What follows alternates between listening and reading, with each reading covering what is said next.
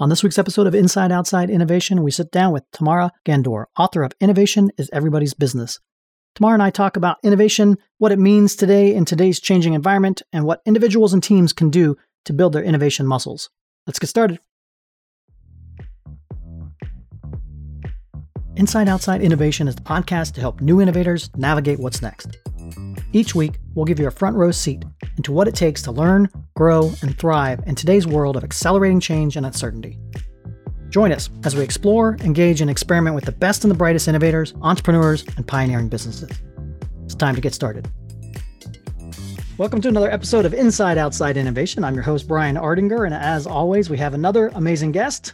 Today, we have Tamara Gandor. She's the author of Innovation is Everybody's Business: How to Ignite, Scale, and Sustain Innovation for Competitive Edge. You also have a podcast called Inside Launch Street, which I had a great opportunity to be on last week when we recorded. And we said, hey, let's get you on our show and let's share the community. So welcome. Hey, Brian, it's good to see you again. It's been so long. It's nice to have you on our show. You know, obviously our audience is probably overlapped to some degree, but I thought it'd be important to get you on our show to talk a little bit about what you're seeing out there in the world of innovation. And one of the reasons I liked your book and some of the stuff that you're doing, it's not just about the people, it's about the mechanics behind it and the blocking and tackling. And you even have a innovation quotient edge assessment that people can go through to find out how they can become an innovator in that. We believe very strongly, and I think science has also shown us that everybody has the ability to innovate. I've been in innovation 25, so many years, I can't even count now, but you know this because you're in it too. There was a lot of focus on the process and the initiatives and the kind of structure of innovation. But what I kept seeing time and time again is that those efforts failed. And when I really kind of dug into it, what I really realized is that they were failing because they weren't focusing on the people side. Like, how do we as humans innovate? How do we unlock that in ourselves and our teams? How do we tap the power of diversity of thinking? How do we drive it from the inside to the outside, to the culture, and kind of bubbling up from there? So I think over the years, that's why our business kind of transformed into what it is and why it's been successful is because we get people at an individual and a team level to recognize their power of innovation and how to apply that in their daily world.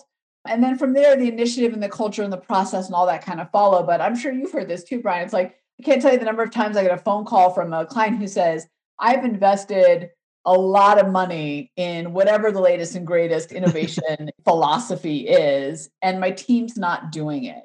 Mm-hmm. What do I do to get them to do it? And there's always this kind of, awkward silence of, well, it's not that you need to do something to connect them to the process. It's that you need to do something to connect them to themselves and how they innovate. Well, and that's a very important point. I think a lot of people think that innovation is that mad scientist or that founder, the only way you can innovate. So the fact that, and we talk about this too, where you don't have to be a founder to be innovative. And, first of all, it helps to define what innovation is for your company. And it's not just creating the next Uber or the next Twitter, but it can be just as simple as, hey, I've seen a problem in our way we process things. How do we go about making it better? And so that's what I liked about the assessment is it allowed everybody to play a role in innovation because I think everybody does have a role to play in creating new value in an organization.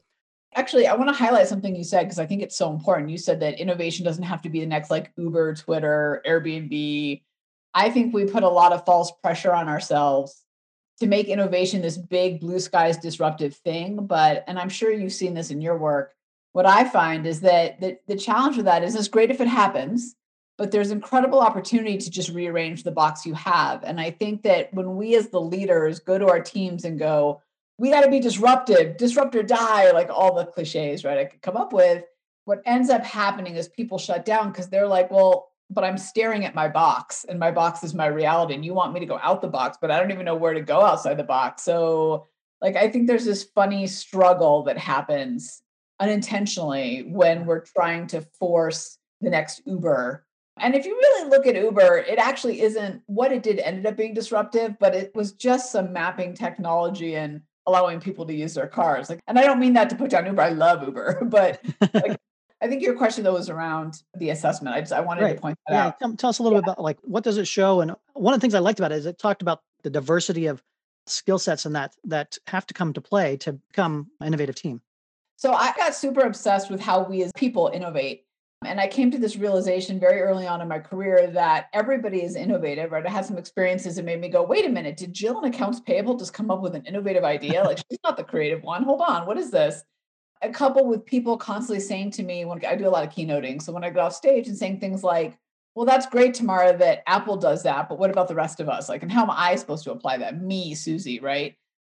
We started to dig into the neuroscience, the behavioral psychology, like the real, like the research and the science behind our brains and how we innovate. And what we came to uncover in all of that research and combining that with our years of experience was that everybody's innovative. It's universal. So we all do it. However, how we innovate is unique to each of us. And there's actually 9 styles or triggers.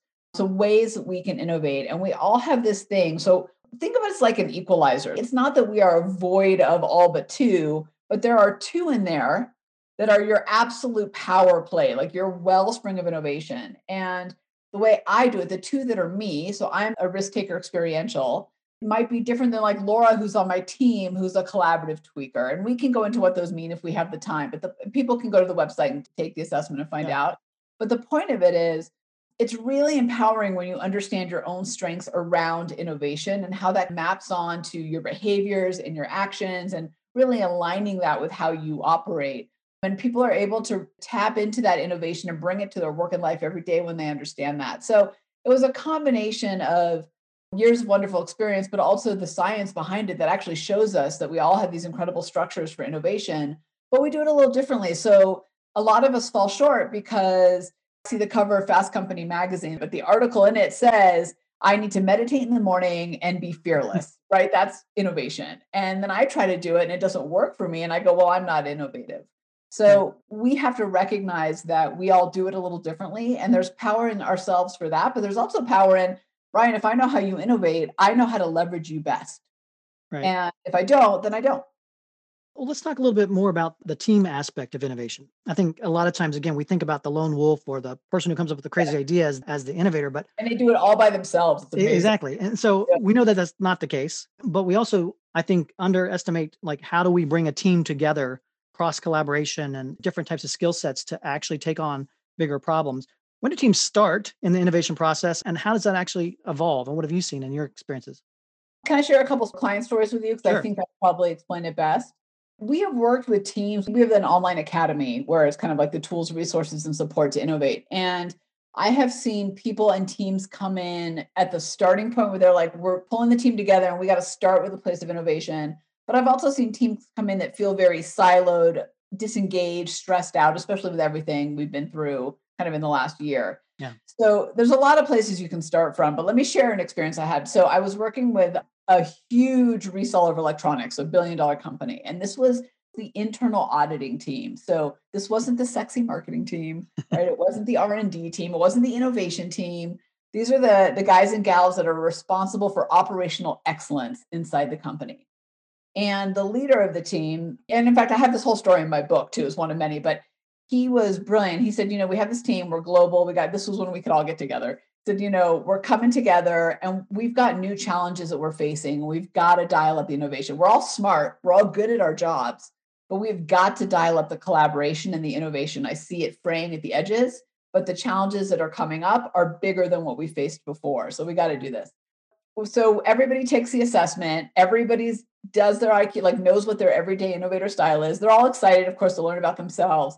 But then we do this exercise that was eye-opening for them. So first, there's about 25 of them. I broke them into teams where everybody is the same. So everybody in this team is a collaborative. Everybody in this team is a futuristic. And with M&Ms, I have them build this thing. And you could see, so first of all, the inquisitives, which is all about innovating by asking questions, didn't finish the exercise because they were too busy asking each other questions. The collaboratives, which is all about like intersection and pulling perspectives, had a fabulous time and talked on and on. But the ideas were meh that they came up with on the table, right? Futuristics were too far in the future to like pull it back. So they're all brilliant in their own right. But when they were together and acting the same, the ideas were okay. Then I broke them up into diverse teams. So they had a little bit of everything at the table. And there was some discomfort. There were some challenges. And once they figured that out, right? Because now you've got to deal with people not like you who think differently, and you've got to respect it and understand and pull it out of them, really. But oh my God, Brian, the things that they came up with were game changing. And this was just a like hypothetical exercise, but they actually came up with stuff that they could apply to their world. I did this exercise with the Hilton as well. And the same kind of thing, the client afterwards said, I think the most brilliant thing that came out of this is we now understand how much stronger we are as a team when we recognize each other's differences and actually pull it out. We're so busy trying to get herd mentality that we're killing innovation. We're having a great time, but Right. we're killing innovation in the process. So hopefully that answers your question of Yeah, kind of where you were headed. that's fantastic. I'd love to get your perspective on what have you seen, maybe the mistakes that were happening 10 years ago versus the mistakes that are being made now when it comes to innovation. And what have you seen from that trend line from where companies have moved from innovation to where they are now? Yeah, I think you and I have talked a little bit offline about this too. I think the big shift, which I'm most excited about, and hopefully we'll continue to push in that direction and help our clients do that. I do think there's a democratizing of innovation. So I do think that innovation used to be highly siloed. It was a select group of people with a special t-shirt, right? And they got to do crazy stuff. And in fact, I used to work with a large consumer packaged good company and they had a whole disruptive innovation team. This was about 10 years ago, actually. And their ideas were brilliant and never went anywhere because they put that idea ball over the fence to the base brands that people were running the business. And they were like, duck and weave. I want nothing to do with it. I do think we've come to this realization that innovation shouldn't be siloed and also that it's not only for the select few. We used to believe that innovation was like this magical thing that, Brian, maybe you had and I don't, but maybe if I'm by you, you'll say something brilliant I can like attach onto. So, we attach these special titles to people. I think that's starting to go away. Hmm. And I think to your point earlier about innovation also being small, I think companies are starting to realize that the most innovative companies are innovating across the business, not with one breakthrough product or service. That happens sometimes, but it's that innovation infused across everything that actually makes the biggest changes for them in the marketplace. So I do think there's a shift to democratize innovation, which of course makes me thrilled because I think being an innovator and being innovative is a choice, not like you can choose to leverage that or you can not, but it's there for all of us. Well, and this democratization, I think, is sped up as well and accelerated. Where I'd imagine 2 or 3 years ago, you were talking about disruption and people would get it with quotes Very around it. They would get it. But now they actually get it when the fact that the world has changed under their feet and virtually every single industry, every single company has been impacted by the pandemic and other changes in and around that have accelerated. And so the speed at which people have now realized that they do need to innovate because the world is not going to be the same as it was before. I'd love to get your input or insights into what are some of the trends that you're seeing now because of that shift, Yeah. and how are maybe corporations approaching you or thinking about it differently now that there's that understood pressure. I'm glad you asked that. It's a great question because I think there's so many angles we could cover. So I'm going to go outside and then come inside. Sure. So I think externally, to your point, innovation and disruption was this thing that we put in quotes, right? Innovator die, disruptor be disruptive. Like it all sounded good, sounded really sexy, but we were at the top of our curves, our business life cycle curves. And as you know, every curve has a cliff or a decline. And before 2020, many industries were on a top of that curve. And maybe there was a decline coming, but they were good enough that they didn't Right. have to innovate, right? And we always say success is the enemy of innovation, but it's really true because why would we when what we're doing is working? It makes it harder to take the risk, to make the investment, the time, the energy, right? All of that is actually harder. And I don't even know that I really understood it until this last year. I think this last year has forced innovation because a lot of companies in a lot of industries, not just technology, right? Mhm. Not just hotels with Airbnb, Right. right? Everybody felt it in some way. So I think one of the biggest trends I'm seeing is people are innovating outside of their inner circle in a way that I haven't seen. And let me give you a small business example. There's a restaurant around the corner from me that when the pandemic hit, they did what every other restaurant did at first. They went to go curbside, right? And I'm not knocking restaurants. They had it rougher than a lot of industries. But this restaurant, the founders are really innovative and they realize we've got to do more than just what we're doing on the curb, right? That's Right. not enough. And they realized they're in a community of families where suddenly we had kids at home all the time and we were cooking all the time. And we don't want to order everything over Uber Eats, Grubhub. Like we're cooking all, and I know this because I have two boys. So I'm like, they ate me out of house and home in 2020. And so they started creating these at-home meal kits. So you got the experience and like the flavor and the joy of this meal, but I got to make it at home and not feel like I was just ordering in and wasting all my money. And I think those one rung out innovations are the trend that we started to see that we'll continue to see because there's so much opportunity for innovation and success in that like one, two rungs out that we haven't explored. We either stay super close in or we try to get super disruptive and go 10 rungs out. Right. And I think 1 and 2 is the play. I think that's a big, big trend. And then I think internally, we are seeing way more innovation in actually how we work than ever before. I was talking to a colleague of mine who owns a real estate company with a lot of realtors and investors and all that in his company. And he goes, we had 4 floors in my office. He's like, I felt very important. He said, but the truth is, we've learned that we can work from home. So now they're taking half of one floor and they're completely remodeling the office to be this kind of flexible, rotating workspace. It's going to look nothing the way it did. How we interact with our virtual meetings, our workflow process. I think that there's this huge trend in not just the product and the business, but also our work style and our workflow as well. And I think we've all learned a lot of what works and what doesn't work, and that's going to change everything. It's also interesting to see which companies have approached this as the opportunity to reset and look further ahead versus the companies that have said, okay, let's just ride it out and get back to quote unquote normal. Yeah. And it'll be interesting to see which of these types of transformations and changes actually stick and which particular company continue to innovate and continue to move things forward versus the ones that try to go back to something that, in my opinion, is not coming back. It is not coming back. Here's the thing. I'll tell you this. Very early on, I was in a mastermind with a bunch of other people who own businesses similar to mine, right? Like we're delivering expertise and platforms and whatever. And I'll never forget one woman in there said, I'm just going to ride it out and see what happens. And I remember thinking either I'm the idiot or she is. Like, I'm not sure which one of us is wrong because I'm over there making changes, hustling. I'm up at 3 a.m. trying to get like this online platform developed, right? I wasn't sure at that point which one of us was going to be on top because it was just so new what was happening. But I really think that I understand being afraid of change or hesitant or wanting to really think about it. Like, I get that. But to your point, I don't think we're ever going back to the way things were. So if we don't raise our heads up and start to go, where's the opportunity in this obstacle? How do I turn this uncertainty into my success, into innovation? Then here's the thing, when you stand still, the world still moves. Right. So you're creating a bigger disconnect between you and what you're going for. So I could get on my soapbox about that. I get that it's hard and I've done a lot of digging into the science of fear and how to get over it, but it's happening whether we like it or not. So do you have any examples either from your own business or other clients that you may be working with that seem to get it and are pushing the boundaries further forward? Yeah, I'll happily pull back and be transparent and share mine because like a lot of us, I was in this situation where at the start of 2020, the rug was totally pulled out. So we develop innovators and innovation, right? Skills within companies. But I did that and my team did that through being in person, right? Workshops.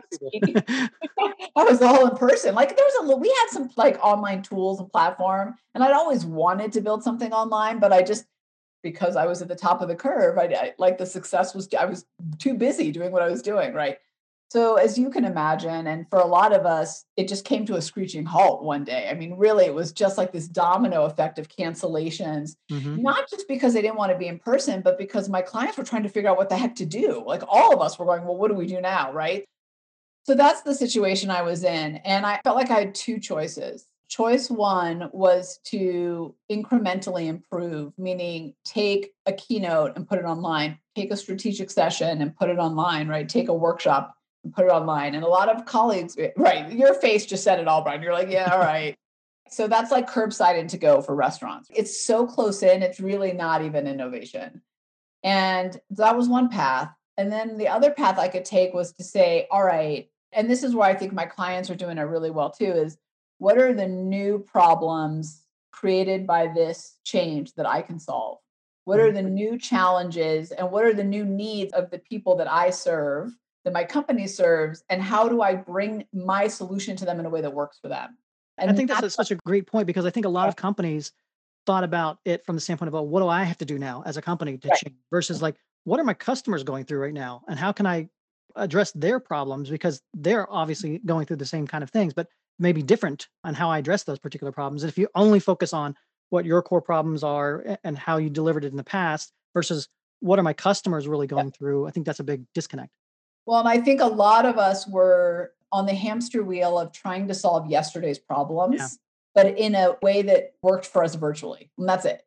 And I think this, by the way, I think this is true across every industry. I don't know one industry that isn't trying to figure out or needs to figure out, like, how do I innovate against the new problems and the new opportunities? And Mhm. I think, to me, that was the key to our transition was, okay, we need to develop an online platform that's about driving innovation and delivering it to people who are now virtual and need it to deal with the uncertainty Right. versus it's a nice to have and an added cultural benefit, right? So that switched for us and we had to switch everything and how we did it. Do you get emails and you look at that email, it's from a business that you buy from and you think, why are you sending me this? So in the retail business, there Walmart sent me this wonderful email the other day that said tops that will make you look good on a Zoom call. I was like, yes, that's what I need. In that same day, and then they're all trying to sell online, right? Like Right. online selling is the obvious part. In the same day, I got an email from White House Black Market, who I've spent a lot of time and money in, saying evening gowns for date night or for Valentine's. And I was like, where am I going? Like, are you kidding me? So sorry, White House Black Market, but you're missing the mark. So when I look at like what one company has done versus another, one is solving a new problem that I have that they've realized, and the other one is still solving an old problem. To me, that's the fundamental shift in how to be innovative right now. I was just reading an article today about Levi's. Apparently, skinny jeans are now out, and they're going to much more loose fit. Because that's Yeah, because we're that's all what sitting customers down want. all day. We've got that to look forward to. Well, yeah, that's what I was wondering. Like, are we all going to have closets full of unfashionable That's right. 2019 clothing? Like, what's going to happen next? But I think the point of that, though, is like, change creates new problems to solve. And that to me is that's where innovation is. That's the exciting part. That's what we help our clients do. You got to get over that hurdle and start thinking of it that way. Well, and I think to bring it back to the beginning, at the end of the day, it's going to be required by individuals to create and build that competency of innovation, that muscle of innovation. It's not Yeah. just something that, again, used to be the creative thinkers in your group. Everybody has got an opportunity now to play a role in that. Yes. And the sooner people can start building those skills and understand where their strengths are in that and solve real problems in the marketplace, the better off we're all going to be. I agree. And I think the key in what you said there too is the fact that it's a muscle. So the brain's not actually a muscle, but it acts like one. And so we need to warm it up. We need to exercise it. We need to be intentional about doing innovation every day. If you look at the difference between someone who you would consider wildly innovative and someone who's stuck, it's just a matter of practice, right? And going to the gym of innovation. That's really the big difference. And I think that as leaders, we have to give our people the platform, the tools, and the resources to innovate daily. I can't tell you the number of times, and I'm sure you've seen this too, where leaders say, I asked my team for innovative ideas and I got nothing in return. It's like, well, you did a 180 on them, right? You've never asked them before. And suddenly you're saying, well, my team doesn't have innovative ideas. Well, the problem is not that your team doesn't have the ideas. The problem is you've suddenly gone from zero weight to 250 and they're not there yet. We got to warm them up a little bit. So I think as leaders, we have to do a little bit more work, especially right now where we're dealing with fear and uncertainty. And that on one hand shuts us down. But I think we need to do more work to warm our teams up and build that muscle that you were talking about. Well, I think leaders too have to warm up from the standpoint of incentivizing different things in the past and recognizing that innovative ideas are sometimes going to fail, and that's okay. Versus old ways and old measurements and old means of creating or building that, I guess, existing business versus something new.